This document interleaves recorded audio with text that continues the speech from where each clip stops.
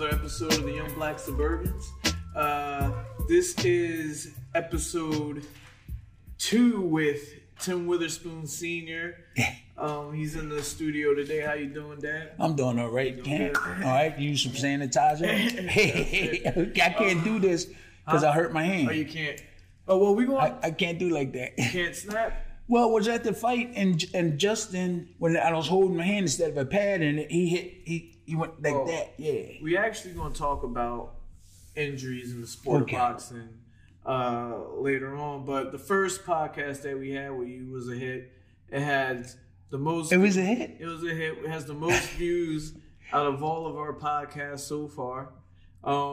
Right after we shot that podcast, you were like, "We got to do another one." Wow. That was a hit, Tim. It was a hit. Yeah. Man, that was some good stuff. Huh? No, don't cut it all out. Just the part where it's turn the game up. Okay.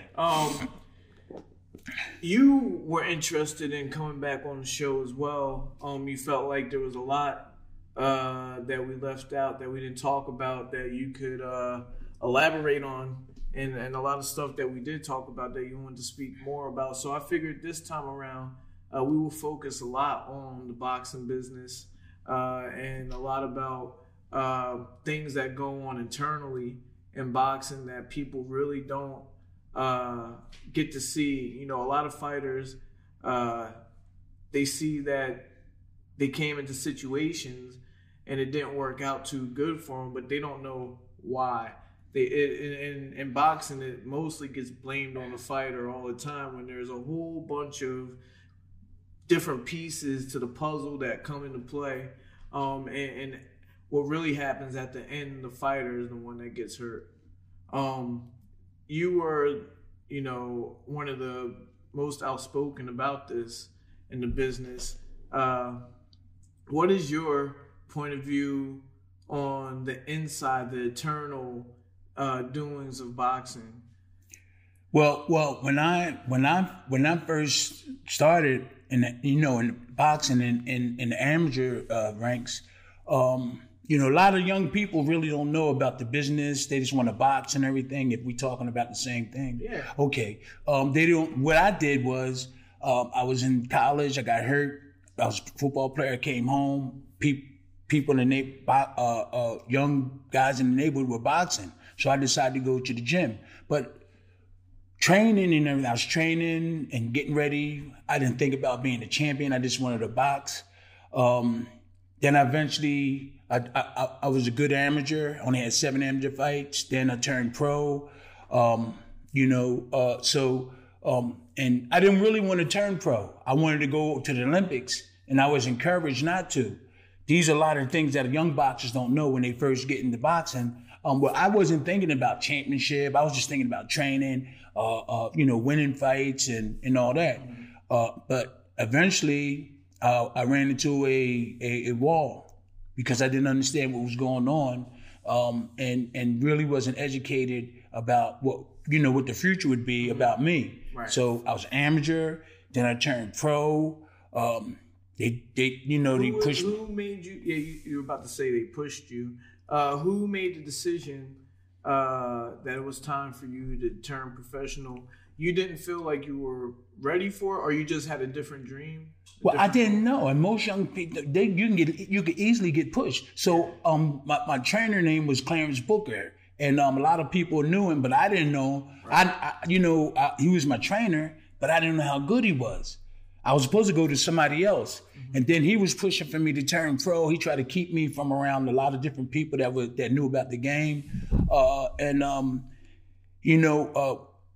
One day, these people came up to me and said, for instance, they came up to me and said, "How come you didn't take that sparring partner job with Larry Holmes?" And I said, "What you talking about?" He said, "Well, we told your trainer that they were paying $1,000 a week or $1,500 a week, that they wanted me, they heard about me, and he never told me." Right.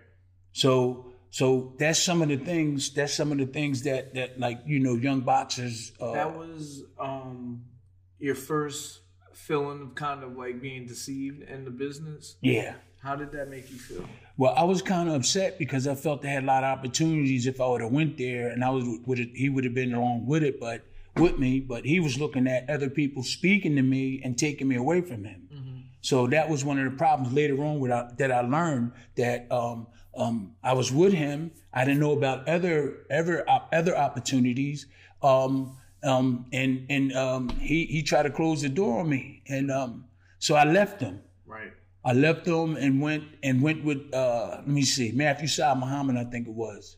I would, they was up at Ali's camp, and I was a sparring partner, so that was it. I just left him because he lied. He didn't tell me the truth. Right. Who were your role models outside of the sport?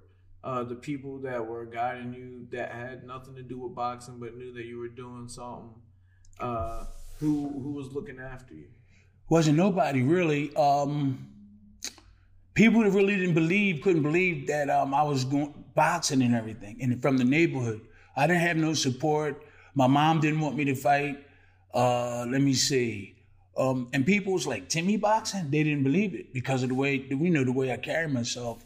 I don't go around bullying people and all that type of thing. So, I went to the gym with a friend of mine that I grew up with named Keith Davis. We both went together. Then my brother Anthony came along. So nobody encouraged me. I just like sports. Right. And we were taught sports at a young age by this guy named Tommy Wade. Right. He lived in our block, and he made sure we did everything, nice things, good things, and stuff like that. Right.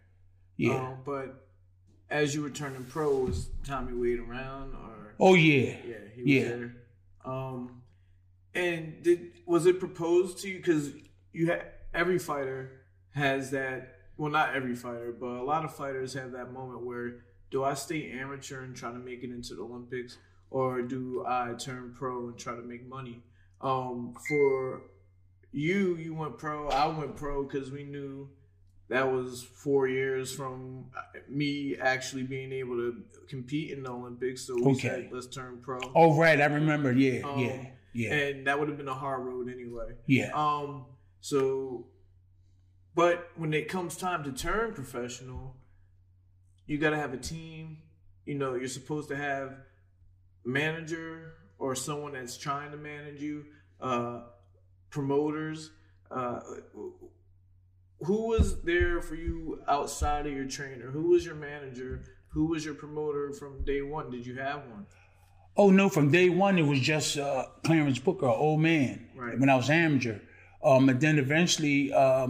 everybody, and I didn't even know it, there was a lot of people trying to steal me and my brother Anthony from this guy Clarence Booker, but we didn't know because we didn't know boxing. My brother Anthony did. Right. And we didn't know there was people trying to get us until that Larry Holmes incident happened. So we had a situation like Mike Tyson did. There was a guy named Mark Stewart. He was in the music world, and he found out about us, and he sent his trainer, Slim Robinson. I think Slim Robinson told him about us because he was in the same gym. He was training Mike Rossman, the Jewish bomber. So he told Mark Stewart, and then I forgot how we wound up with Mark. I left Clarence Booker, went to camp, and then I found out a way to keep in touch with Slim Robinson. Right. And that's how everything went. I left him, and then he treated us good. Mark Stewart, right. He put us in apartments, he brought us cars, and made sure he was in the gym every day. He paid the trainer. He had everything for us, fitness and everything. Right. And then eventually that went down south because they did something wrong. My management, they was involved with drugs. Right. And that's what led us to be with Don King. Right. When they got caught. Yeah. We were Tim. We had everything. We was pushed. We had a good trainer. I think the best in the world. We didn't have to want for nothing. And then everything started going downhill when they got caught. Right. And boxing's a whirlwind like that. One day you'll be on top, or one day you'll be expecting to fight, and the next day the fight will be off. There's a lot of ways and a lot of unexpected stuff that happens in boxing. That kind of set the tone, though, for what would be a long part of your career with Don King. Yeah.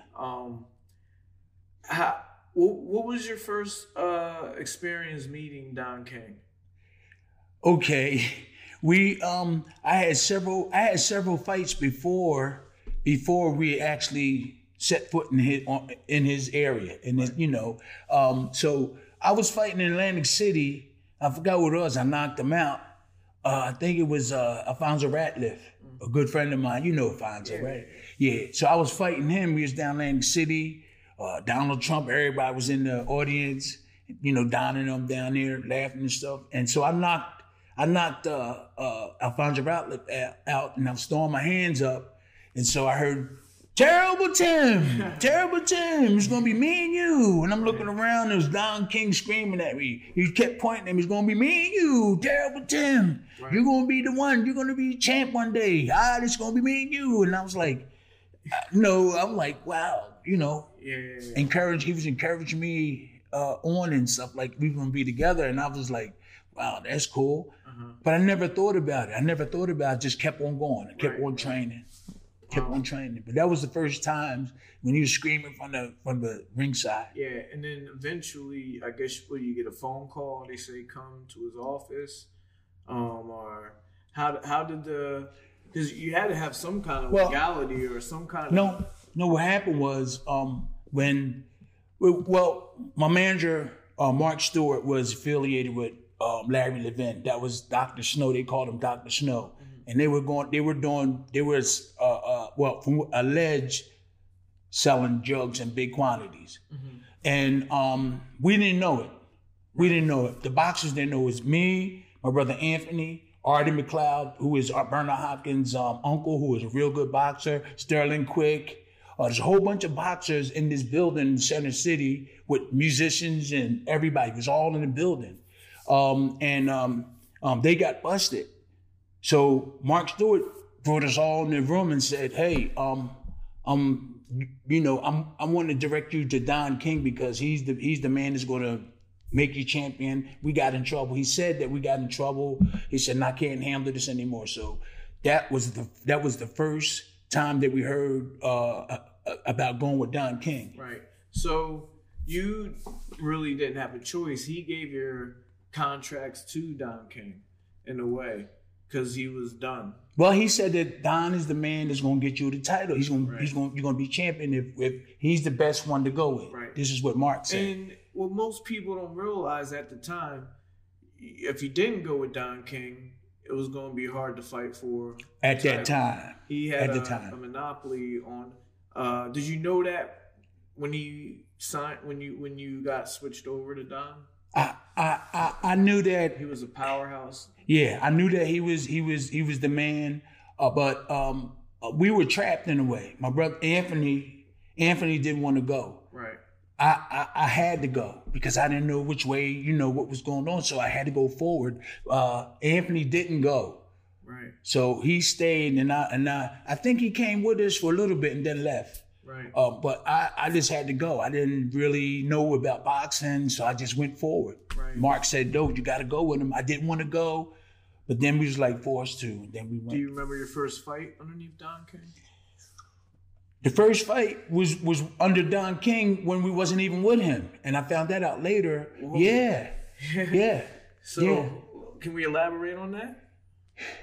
That's why I need to have more of these interviews because I'm a rusty nail. So I can't remember I think the Alfonso Ratliff fight was the first one, I think, when he was in Atlantic City. I think it was at Trump Plaza, I think it was. And he was there, I think it was there. We didn't even know we was already with him, but we fought like 2 fights before we really knew. It was with Don King. Right. So you always hear about people not happy after the fight.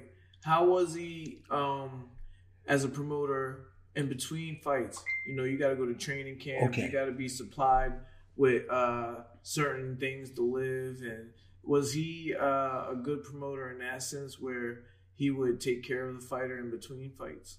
Yeah. He if you needed something, he would give it to you.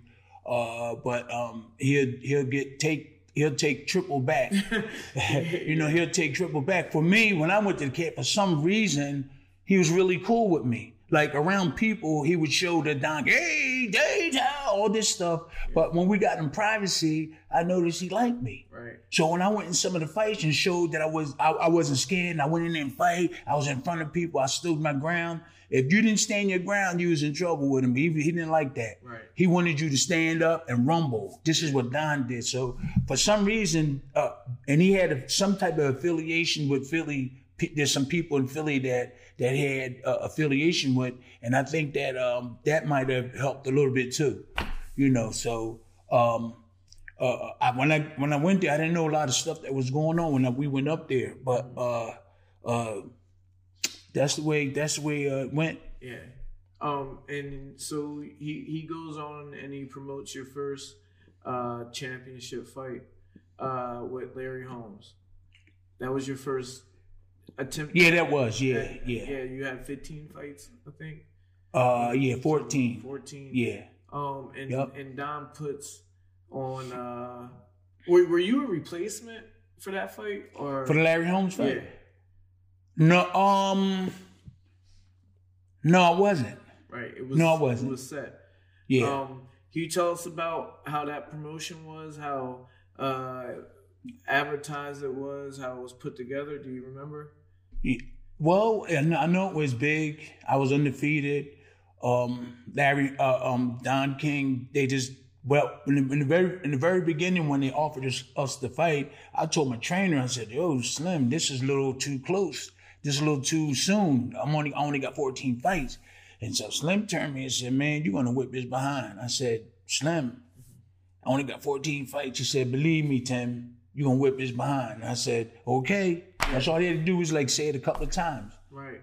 Mm-hmm. And a lot of people heard you say that, Slim was the one that helped you believe that you could beat him and other guys. Mm-hmm.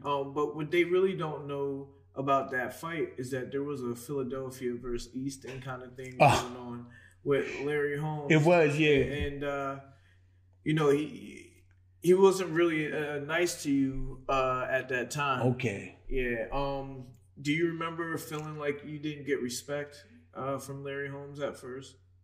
Yeah. It didn't make me feel bad. Right. It didn't make me feel bad. It made me angry. Mm-hmm. Because he said to me that he was gonna knock me out, take my girl from me, knock me out because I'm broke. He was going around saying all that. Yeah. He didn't know where I came from. He didn't know where I come from. We stick together. I said, I'm one guy that was going to, put up a fight and everything. So he did degrade me, talk negative about me, and it was the truth. I didn't have no money. Right. I had no money. I really had I had a lot of followers in my neighborhood down where I'm from. People didn't know who I was. I just wanted to go in there and whip his. By him antagonizing me all before that backfired on him because it made me angry. Right. And I had a trainer that was going to generate that into positive energy, right. And so we could whip his behind. Now, wasn't there an altercation in the hotel? Yeah. In the Dunes Hotel. Yeah, he moved my sister off of his floor or something like that. Yeah. How's the story go? Okay. They were on the same floor. Yeah. What happened was we were me, David Bay, Mitch Green. We was all down in the lobby. We was all talking and everything. And then no, that was something else that was different. That was different. So me and your uncle Stevie, and I think your uncle Anthony was downstairs, and we was walking. So we heard the police running upstairs. They were saying there's a fight on the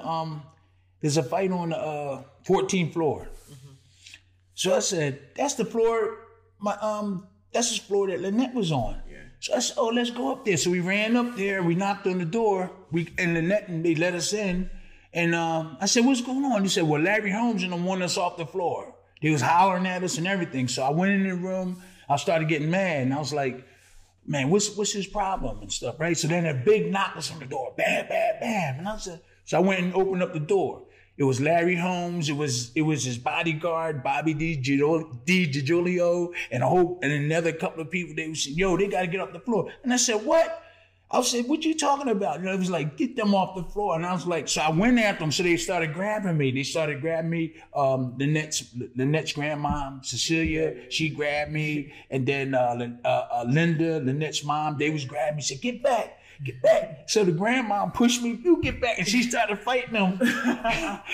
Cecilia, she started fighting him and everything, and I was just trying to get him. She was, get back in there. She was fighting the bodyguards. He said, then I heard Larry Holmes said, because I was trying to get to him, and I heard Larry Holmes say, just get them off the floor.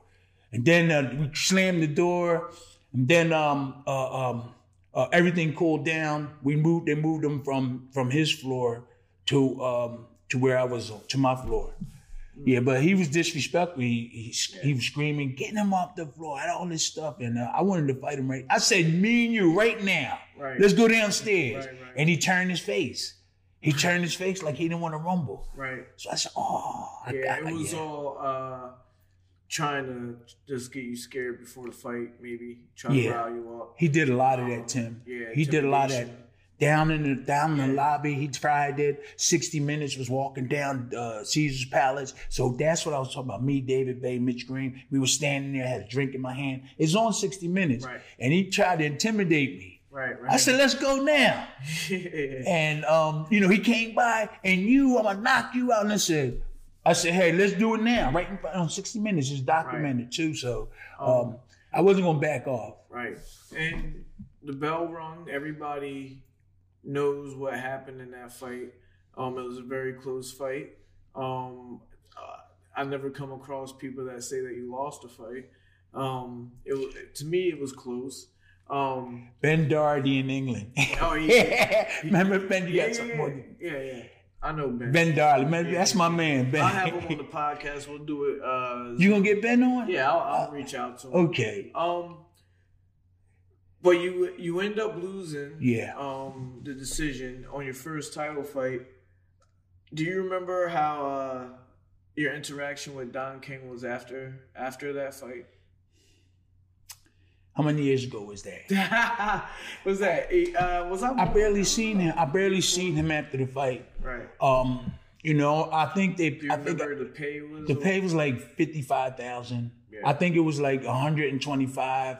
And out of that, I got like maybe 50. And I fought the champion. I fought a good fight and everything. Yeah. Just learning. Were you too young at that time to realize that you should have had more share of that money, or did you realize that we were trapped? Yeah. We were trapped into a situation where we really had no. When Mark Stewart sold us to Don, we was at his mercy. Right. We either fight or we retire. Right. So that's what we had to do. So when we went with Don King, we had to do everything that was in the agenda that he had, everything. And if you didn't, you had to go home, okay, or go get a lawyer and fight him. And most likely you would lose. Right. So you end up getting an opportunity to fight for the title again. In between fighting Larry Holmes, then you come up and you fight Greg Page. Greg Page. I don't know how many fights in between. I didn't do the research on that. I think it was the very next fight. The very next fight. You got two back-to-back. Well, no. It was Greg Page. I fought somebody in between that, a warm-up fight, and then I fought Greg Page. Yeah. And the question that I wanted to ask is, you end up winning that fight, becoming Greg Page, becoming world champion. At that point, was it everything that you thought it was going to be? Did you feel like a champ at the time? Nah. Okay. I didn't feel like a champ. Greg Page was also upset about something, and I really couldn't get 100% of why he was, but I kind of figured out what it probably was. It was probably about money. Mm-hmm. So we both was fighting a championship fight where both fighters were really not really disappointed in what the business part of it. Right. So I knew that he was upset and I was upset, but I was going to just keep on going forward. So I think mentally it bothered him a little bit, and so I just tried my best to out punch him, try to knock him out, try to win this fight and go forward. Right. But I knew there was two fighters that was unhappy in the championship fight at that time, but I came out on top. Right. and then you kept fighting, Mm-hmm. and you did it again against Tony Tubbs. And so you're the 2-time world champion now. After Tubbs. After Tubbs. Yeah. That's what I'm saying. Yeah. And you're supposed to be on top of the world. You know, you're the third man in history to win it twice. Right.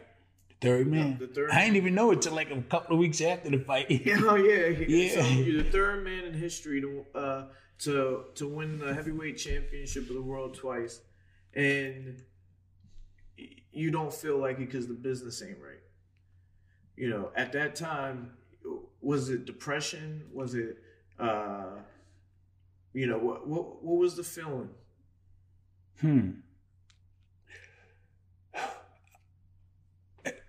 There wasn't no depression. It was anger. Like, why this have to be this way and everything like that. I didn't get depressed. I just wanted to, I was motivated to try to figure out what the problem was and why things were like this. Mm-hmm. You know, I'm young. I didn't know nothing about boxing. I'm not a manager. I'm not a lawyer.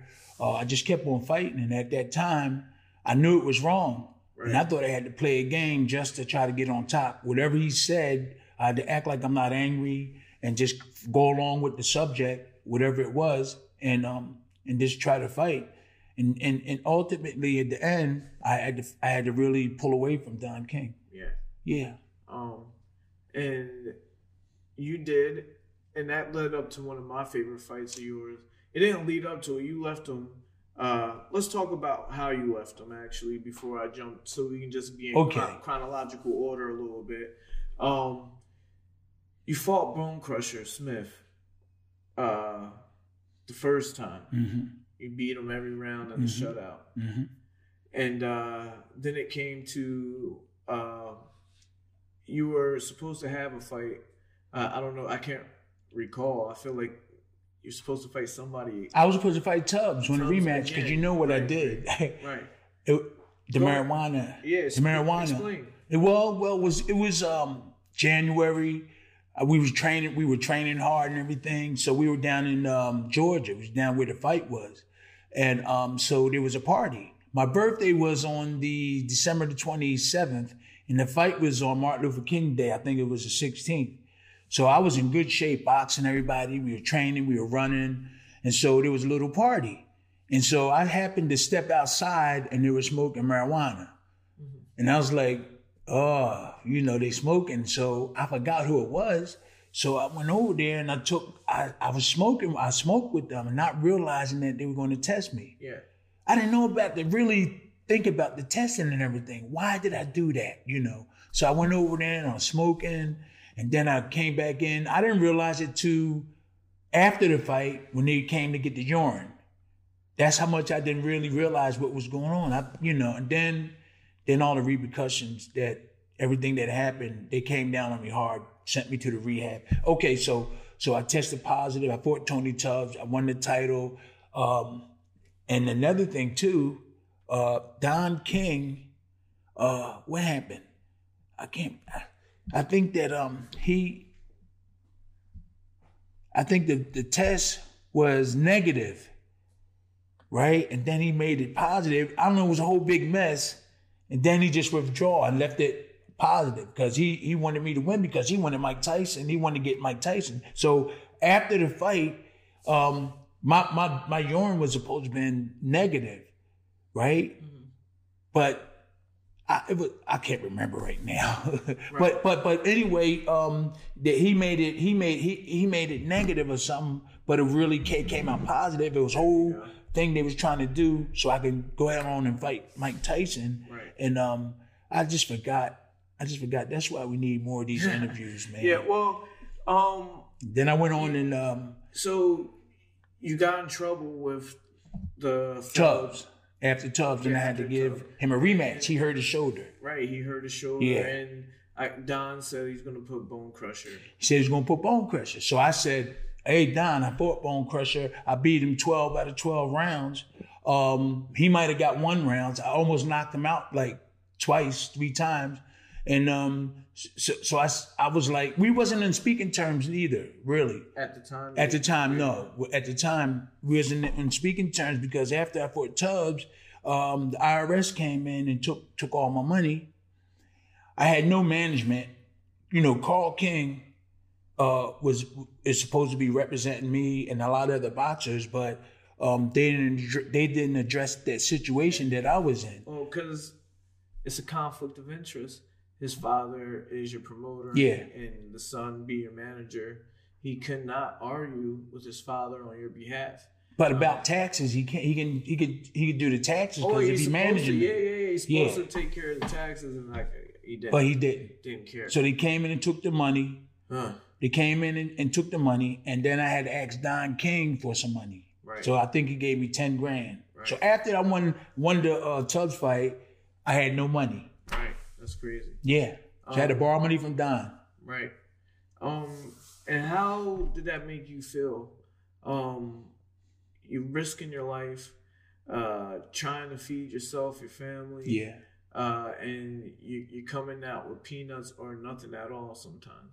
As a fighter, how does that make you feel? Well, all the fights before that, I was feeling down, but still had to win. No, he was robbing. He was taking the money from several other fighters also, making them feel down so he could business-wise take their money. It was all disfigured, everybody, because they wasn't getting paid properly. I just wanted to fight back. I wasn't down. I was upset.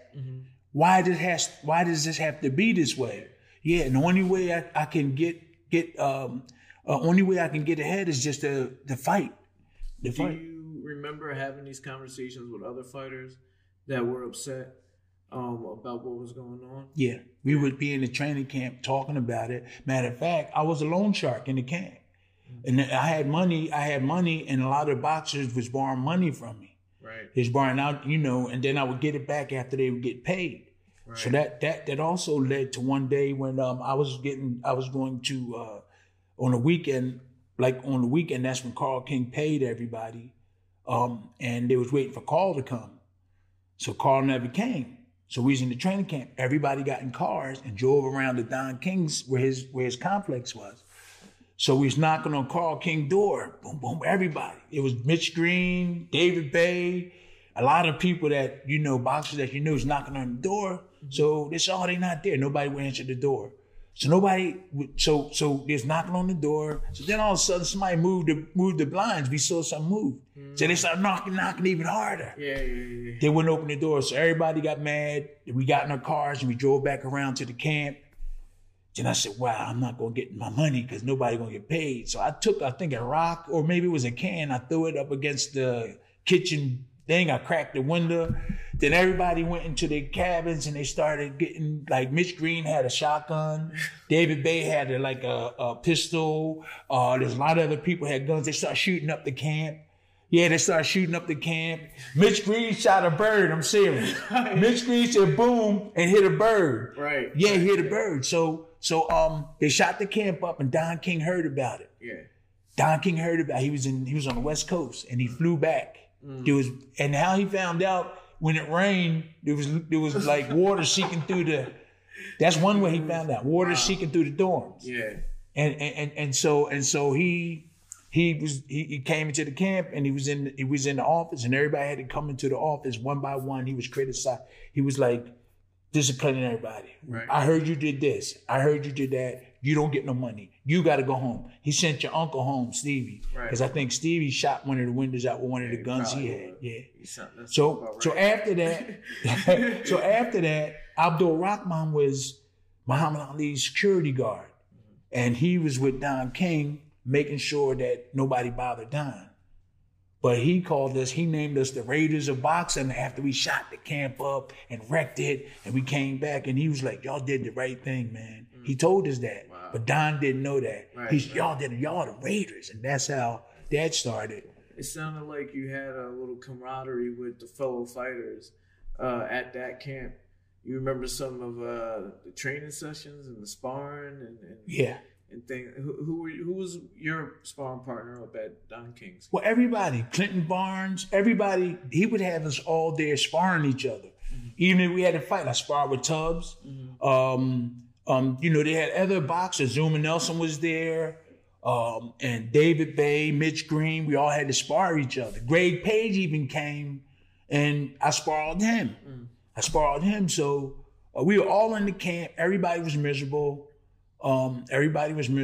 And the only time they got happy, things were kind of cool, is when the training was over. We go down to the bar down the corner and everybody get a beer. Right. And sometimes Carl King would go with us and talk to us. Yeah. So I seen a little bit. I seen Carl King trying his best to man, I wish my dad changed his attitude about certain things. And he was trying to cool with us, talking to us.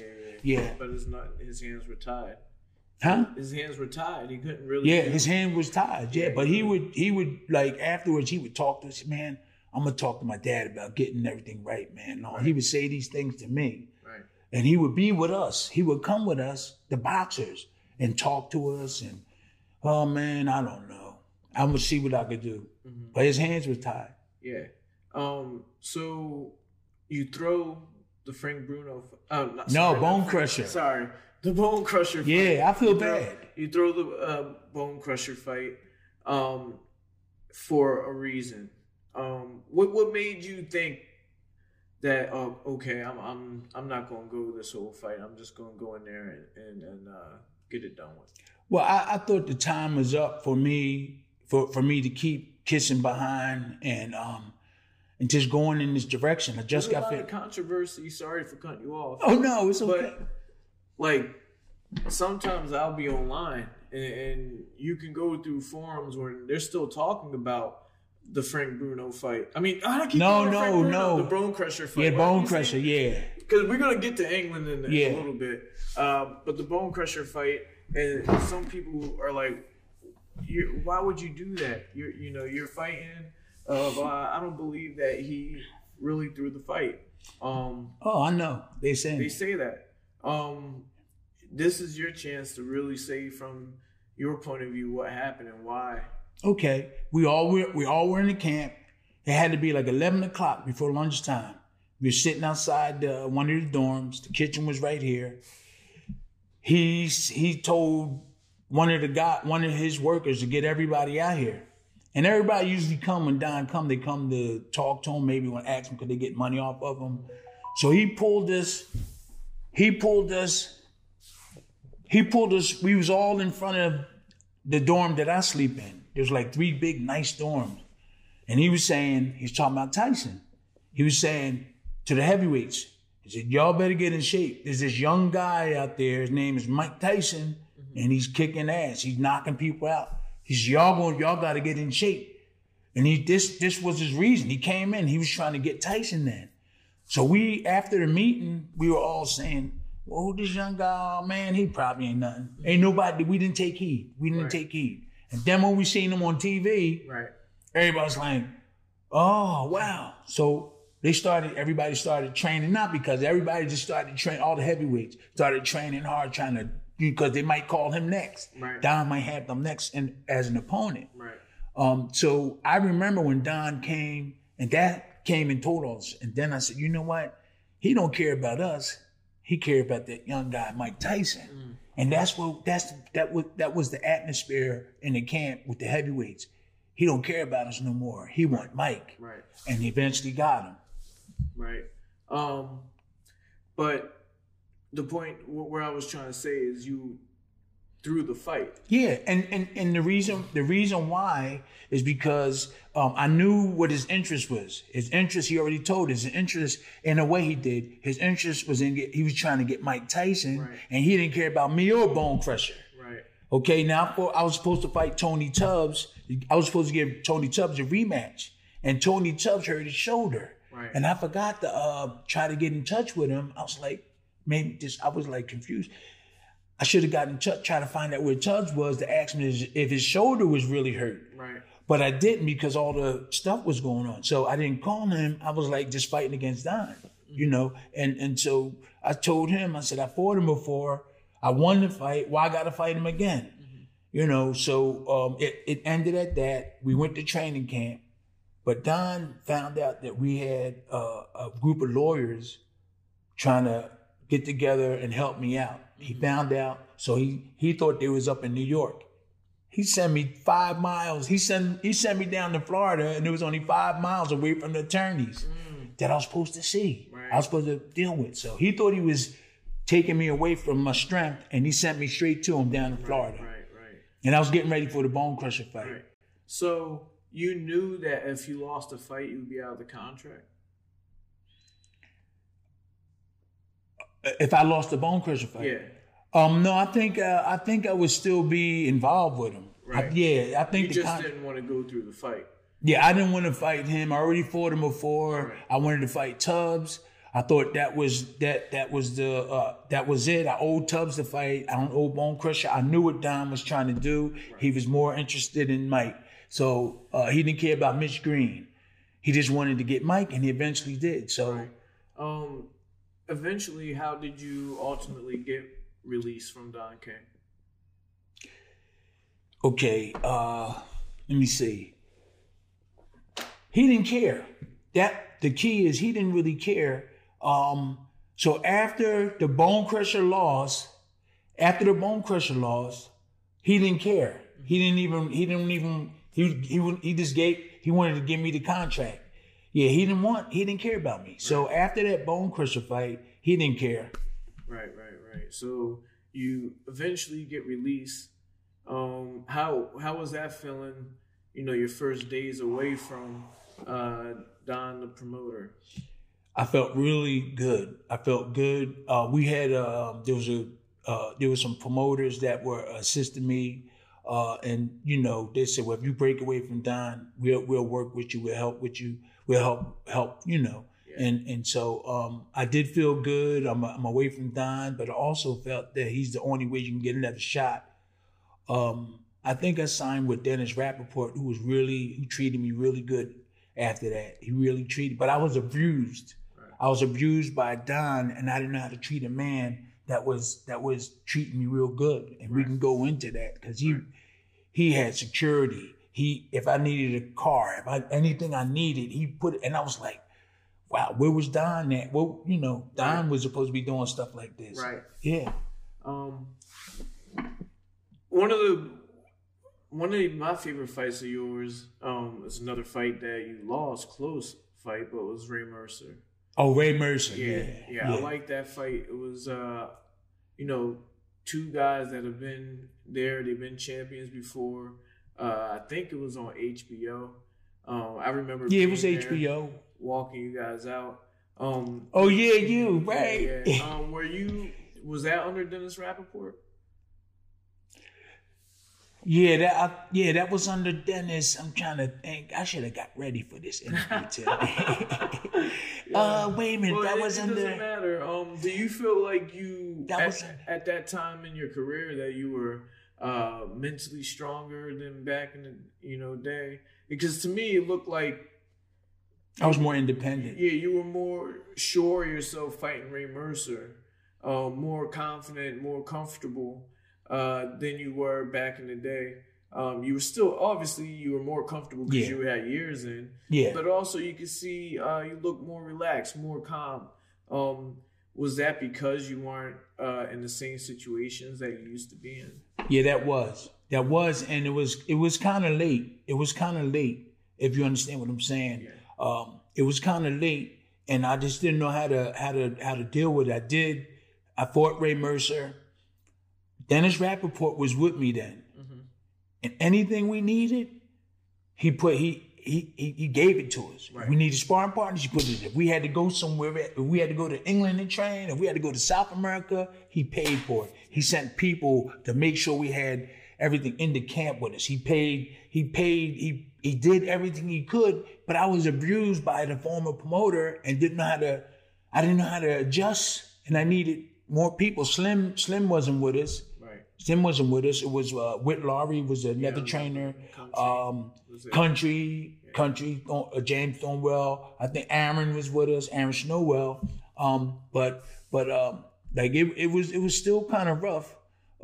And we just had to pick up the pieces. We was like, we had to pick up the pieces. So the Bone Crusher fight, I took the dive. I feel bad for him. Yeah. I took the dive, and he still think he beat me. I wasn't even hurt. The best thing he did for me in that fight, and I told you before, was knock my teeth out. That was already loose. Right. And 10 days before the fight, I was gonna go to the dentist and get the teeth extracted because it was loose. And the dentist said, I think that would make you sluggish. So he said maybe after the fight you should get it taken out. So the medicine might have a reaction. Right. And so your uncle picked it off the canvas and gave it to me. Right. That was the best thing that happened to me in that fight. Yeah. And we told the lawyers to make sure there was a 3 knockdown rule. Mm-hmm. And I did. If you look at the fight, he didn't really hit me at all. Right. Before you fought him, you got introduced to England, fighting the actual person I've been saying his name the whole time, Frank Bruno. Frank Bruno, yeah. That was beautiful. Yeah, that was a good time. You didn't get everything that you deserved from that fight either. No. But by this time, we all know because it was who your promoter was. Yeah. But what you got out of that is a relationship with another country. Yeah. And an opportunity to do things after boxing. And over there's a big market for you doing certain things. Do you want to talk about your life as an Englishman? Yeah, mate. Yeah. Now, when I went over in Fort Bruno and knocked them out, all before there, they real good supporters over there. They support every sport that they have over there. I don't care what it is. And we went over there, we fought our battle, and afterwards in Basildon and Essex, we had so much fun in Essex, partying with the English people. Before the fight, though, was hell. Yeah. But after the fight, we saw really the love from all the people there. We sung songs. They knew better songs than we did. Oldies but goodies. They outsung us, but we still got along and everything. So after that, we started going back and forth. And it's just like being home when you go over there now to me. So I talk to Frank when I come over. And everybody over there, they love me. A lot of people love me over there. What are some of the things that you do when you do travel over there to stay busy? I do events. We do events. I don't know if we're gonna talk about. I'll go over there and see my grandson. Oh yeah. My grandson. I tried to. I fought over there 3 times. 3 times. Oh yes, you fought over there. Yeah. But they call you to do things like public speaking. Yeah. You do a lot of ribbon cutting and yeah. Well, because of engagements. Yeah, well, because of a lot of stuff they knew I went through and all that. But not only that, boxing needs support when it comes to they need support when your boxer's career is over. But they behind us over there when it comes to in terms of organizing things for boxers. You got to do what they say. Right. And like that. So I was just trying to go over there and just spread a little love on those terms because it's kind of bad over there when it comes to percentages and boxers and what they can do, the licenses and all that. It's worse than over here. Yeah. And some things the things that come with boxing, everyone knows, but we really don't talk about our brain injuries. Oh yeah. We have a lot of fellow fighters that we know who don't have the same motor skills. I'm talking slow right now because I just got done training. You're doing all right though. Yeah, I know, but I'm just saying I was training 5 hours in a row, 5 different people, so I'm a little slow. But there's some boxers or some athletes, let's not just say boxers, that are not talking well, not walking well. Yeah. On top of financially not doing well. we both know people that we've been into public engagements, and we're like, wow, man. I remember. I know. One guy, famous fighter. I'm not gonna say his name on here, but he was talking before one of my fights, with Damon Feldman, who's gonna be on the show. Okay, Damon, yeah. And I was like, God, couldn't they have him talk after my fight? Because it was that bad that it made me like, man, I can't believe that, we do this. Same thing happened with me. For a career, You heard a fighter? Well, I was sitting next to a popular fighter, and he was really good friends with me. I'm not going to say his name, but we was talking, and we was over in England in an event.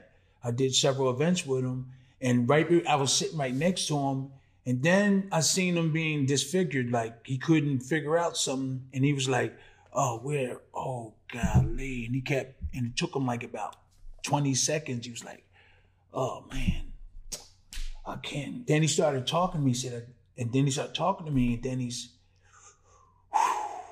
but then as soon as the show started, everything clicked in, and it was like he never was like that. Right. And then I said a couple of words to somebody else. I said, oh, I can't believe it. And then it's kind of like happening to me a tiny bit now, Yeah. He's a good boxer, champion too. Yeah. And that's some of the things that brings everything that we've been talking to in perspective. Yeah. Fighters and other athletes, they risk their lives. They hit each other nonstop on the football field. Boxers are risking their lives without unions, without medical care. Yeah. And at the end of the day, the promoters are not taking any punches, but they're getting a big percentage of these fighters. And I say it candidly because if you don't say it sharp, people might not get it. It might go over their head again. Mm-hmm. But these promoters pimp out these fighters and don't care about them after their career. All the fighter is a prostitute to the promoter who is a pimp. Don King is not the only one out there. He's the most famous. Okay, yeah. He's the most famous one, but there's been situations where I didn't like what happened with the promoter in my situation. Mm-hmm. Been situations probably with other promoters where you didn't like what happened to you. Obviously, Don King was with you for years, and stuff. But at the end of the day, when are people going to come together and realize that things have to change? Fighters need more than just a purse. They need health care. Exactly. They need pensions. Yes. They need things to do when their career is over, to be involved. If you are in the NFL, most likely they're taken care of. You'll get taken care of, a pension. They'll even give you a job at an organization. For fighters, it's not that easy. It's not that way. For me to own a boxing gym after my career is an anomaly for people to do. For people like me and you to, I don't want to compare my life to yours. You've been through a hell of a lot more. But for people like us to go through what we go through and still be here and still be able to speak, still be able to walk, still be able to give back is a blessing. But not just that, we still able to fight too. Still able to participate in what we do. How do you coming in and working out at the age of what, 60, 66? 42. 63. You coming in, still working out. Yeah. You getting your miles in, hitting the heavy bag. How are you feeling today after all that hoopla that we just talked about? Oh, I feel good. I feel good that I made it. I made it through all those obstacles, and I can talk, I can walk, I can socialize with my family, my kids, and what really makes me happy is that I see that my kids are successful. They're happy. They have their little ins and outs, but I see that they really doing really good. and not maybe hurt from maybe stuff that went on and coming up. If they left it alone. They think about it, but they're gonna go forward, and they're not gonna let nothing stop them. And that's what happened with me. I knew there was obstacles, but I wasn't gonna let it stop me, because I knew they had people that I had to look after too. I had to look after, and I felt like you had to drive. Huh? Something that drove you. Right. And you installed that in your children, and we're all doing that. Well, they automatically started going in a positive direction. Y'all guys, I was like surprised. That made me feel really good too, because you didn't wait for me. You just went and did what you had to do. And I was like, I don't have to do that much work just to be, I swear. Man, a lot of parents have to go triple and quadruple time just to just take care of the kids. Yeah. I really didn't have me and your mom really didn't have a bad situation far as like in terms of taking care of you. Y'all guys was independent. Yeah. So for you, what in the future would you like to do with Tim Witherspoon, 2-time world champion, the brand? What are your goals and your aspirations in life? Because still got a lot of life to live. Still got a lot of things to do. Like I said, we still can talk. What's in your future? Well, my thing is that right now, all the stuff that happened with Don King and all that, I left it alone. The last time I seen him, he said he loved me, and I said I love him back. The same with Larry Holmes. Well, Larry Holmes, our relationship thing ended real. I mean, not ended, but the negative was it wasn't a long-term thing. Right. After the fight, we were okay after the fight. But with Don King, too, also, he said he loved me. I said I love him. It's over. So he had to deal with a lot of things in the world that he did. That I don't have to be the pusher to push that Don King is over, because I got to deal with my family. I'd rather be with my family than to keep pushing negative stuff about Don King. Right. So that's what I chose. I chose to be with my family and forget about them. What happened to all those rich people, those managers, promoters, when we were fighting to try to bring justice to boxing? Where were they? Then. So I left it alone.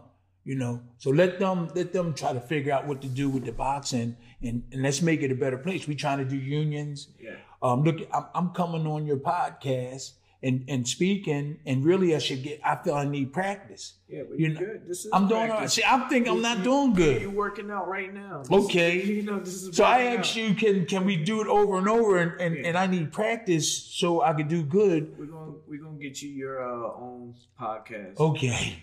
So like there's like that's the thing. We have to take care of the boxers when their career is over, and that's what we're trying to do.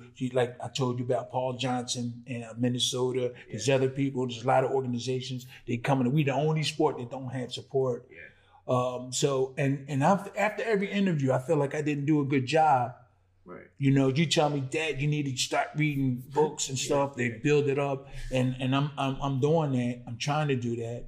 And so after every interview, after every fight, I never felt satisfied. Right. Like I could have did better. That's part of trying to be a perfectionist. I feel that way too. I feel like after each one. But what happens is I watch it back on YouTube. And okay. Or whatever, Apple Music or Spotify, and it looks great because of our producer Jordan. They can't see. He cleans it up. But I have the same issue too, where I come into the gym and I'm like, man, I could be doing so much more. I could be doing so much better. But that's a good thing. Other people don't see that. They see a good job. They see how far you come, and that's what a lot of people got to do. They got to realize how far they came. Yeah. And you've done a lot of work. And basically, I wanted to have you back on the podcast this time to speak more candidly about things that happened to you. I didn't read the books though, like you said. Right. I read the book. I started reading half. I read like a quarter of Terrible Times. The book, right? Yeah, your book, yeah. And we're gonna do that again. We're gonna have another one. But this is the end of the Young Black Suburban kicking me again. out. We had a nice episode. I think your fans and